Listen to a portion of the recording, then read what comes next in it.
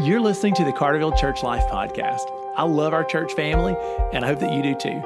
Our goal is that the episodes of this podcast would keep us connected and focused while we're scattered for our week on missions together. I hope that you're blessed by what you hear today.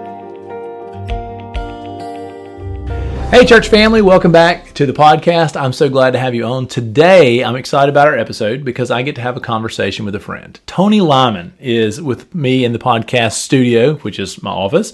So, Tony, thanks a ton for making time to be with us today. Thank you for having me, Ben. I'm glad we can talk into a microphone together. We've always talked face to face, and now we have a microphone in between us. Well, thanks for sharing. Does that make it more special? It makes it more memorable. All right, because sure. Because it's recorded. Exactly. You know, what's interesting is that you and I have had conversations in the last few months where when we finished, we said, "Wow, I wish we'd recorded that." Exactly. And we're going to record this one. Here we go. We have to capture the magic now. There we go. So if you don't know Tony, Tony's been in town a little longer than I have. I came in 2000. He came just before I did. Mm-hmm. And so, our journey in the city has been pretty similar. When I was a youth minister in town, Tony was in the band, leading percussion and just doing his thing. He is, a musical genius and just generally a good guy. He's an artist, a videographer, a creative element. Tony, you're a really neat guy. And what I want to tell our church is that my friendship with you is 20 years old in some capacity, mm-hmm. right? And most of that, it's been acquaintance. Mm-hmm. It's been, oh yeah, that's Tony Lyman. Mm-hmm. We've had pedal band kids from the church who mm-hmm. loved you. I've seen your influence on some of the people that I care about. And so, I think over the years we've developed that. But then most recently, 2020 has been marked by a ton of stuff, but one of the things that's marked 2020 is just sort of an awakening of racial frustration. Mm-hmm. And you and I have had a lot of conversations about that. We've joined in with other people for, private prayers and dialogue. You and I have been pretty engaged the last several months, and so have other leaders in pedal in different ways. Absolutely. And I just wanted to capture some of that because, hey man, at this time of year, I think people need to see some hope. Like, where's the light? Is there any light? Is there some good things happening? Do we see some hope? And I find some hope, in the conversations mm-hmm. that we've had. And I just thought maybe you could just give some perspective for our church family. So before we go farther in the conversation, we just set this up with your background. Just, you've shared your testimony, and your testimony impacted me. Mm-hmm. So, people can't see, but I'm a white guy. Mm-hmm. You're an African American brother. Mm-hmm. You shared your testimony with me, several months back, mm-hmm. and it just helped for me to add a layer of understanding. Mm-hmm. So if you don't mind, will you share some of that? Absolutely. With church family? Well, I grew up in Greenwood, Mississippi, and I'm a 70s baby, and grew up mainly throughout the 80s in the Mississippi Delta. Fatherless, never knew who my father was. My mother did the best that she could, but unfortunately she was addicted to drugs, and taking care of me was a struggle. So basically I was raised by my grandmother, and all of the things that go along with not having that nuclear family, so to speak, and being involved with other friends that had that absence was something that I had to contend with, and make sense of. And I went to a school that was where I was one of a handful of black kids, and I was going to school out of district. And the way that happened was my mom. I actually lived next to the elementary school that I was supposed to go to. Literally, it was the next block over. I could walk there and be there in about 45 seconds. But my mom felt like that wasn't. She saw something in me that, I guess, and to this day, I think is the greatest thing she ever did for me. She saw something in me that she didn't think that school was equipped enough to help me go where she thought I could go.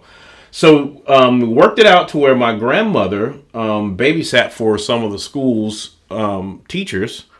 And at the time, we're looking at, this is 1978, 79 is when I started first grade.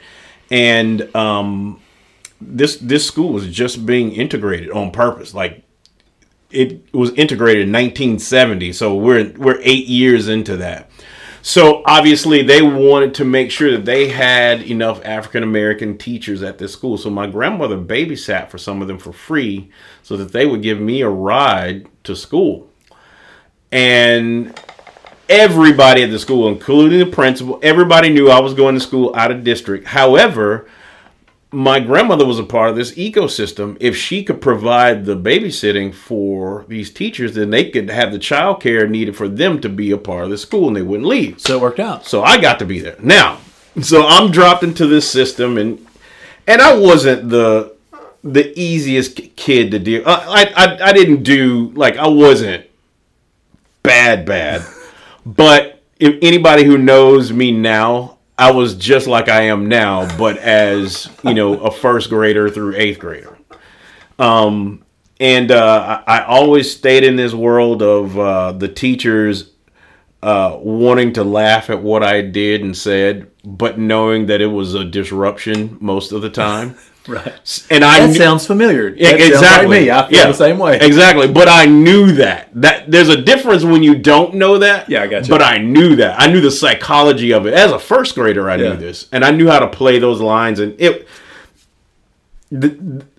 that was my life growing up. So you're out of district. I'm assuming that the school you went to out of district had better academic opportunities for you. It did. It was an all-white school, kind of it was a county school, so it was the rural upper crust. I guess I don't even know if you can, growing up in the Mississippi Delta in the 80s, I don't know if you can classify rural upper crust as anything. But it was a better opportunity. It was a better opportunity.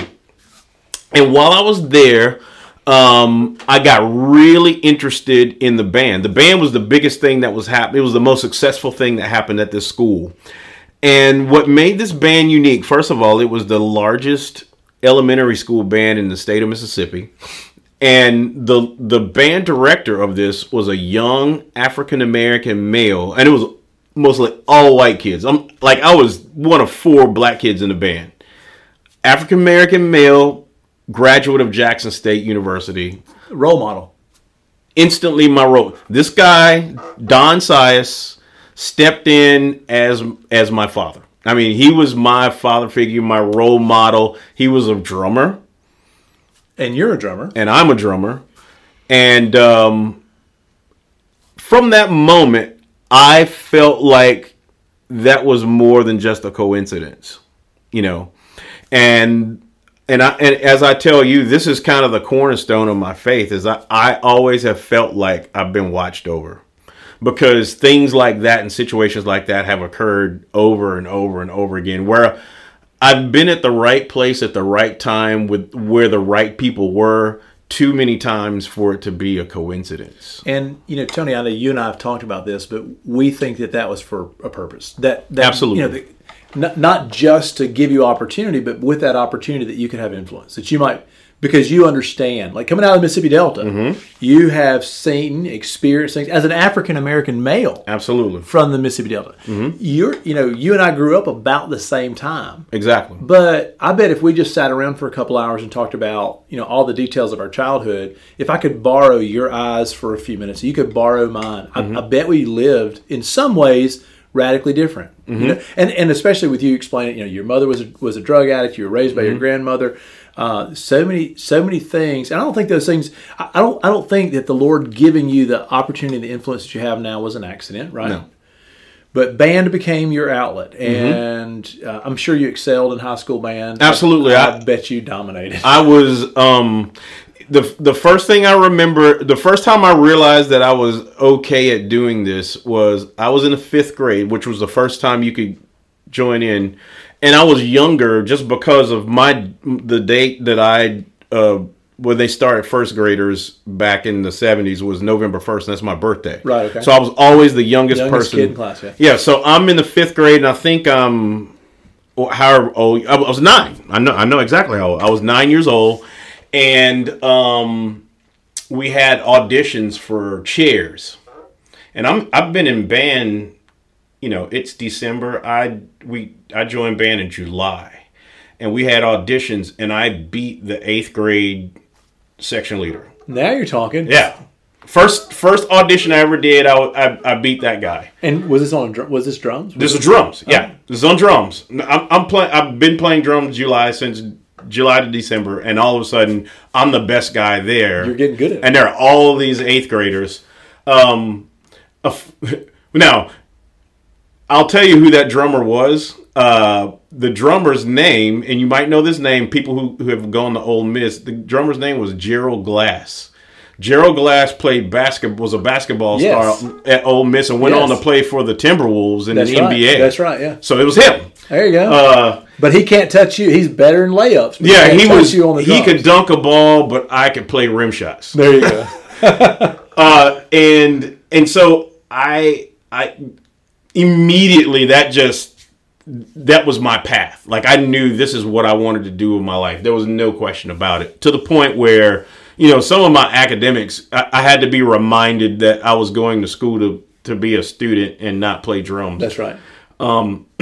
So that propelled me into going into college. I got a full scholarship. I had a number of scholarships. Where'd you go? I went to the University of Southern Mississippi, which is how I got here. To the top. Absolutely.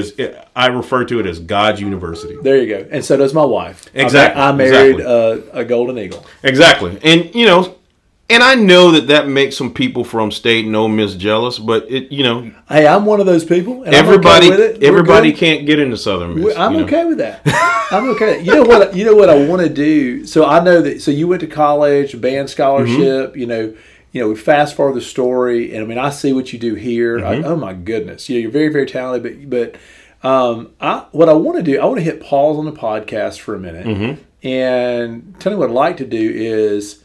In tomorrow's episode of the podcast, I want to pick up right here, and I want to hear how God got you from college scholarship to influencing the next generation. And I also want to talk about what are you doing with that influence? Like, what do you want the next generation to see, to hear, to experience? So, all right. So Tony Lyman, thanks for being a podcast guest today, and thanks for coming back for tomorrow's episode.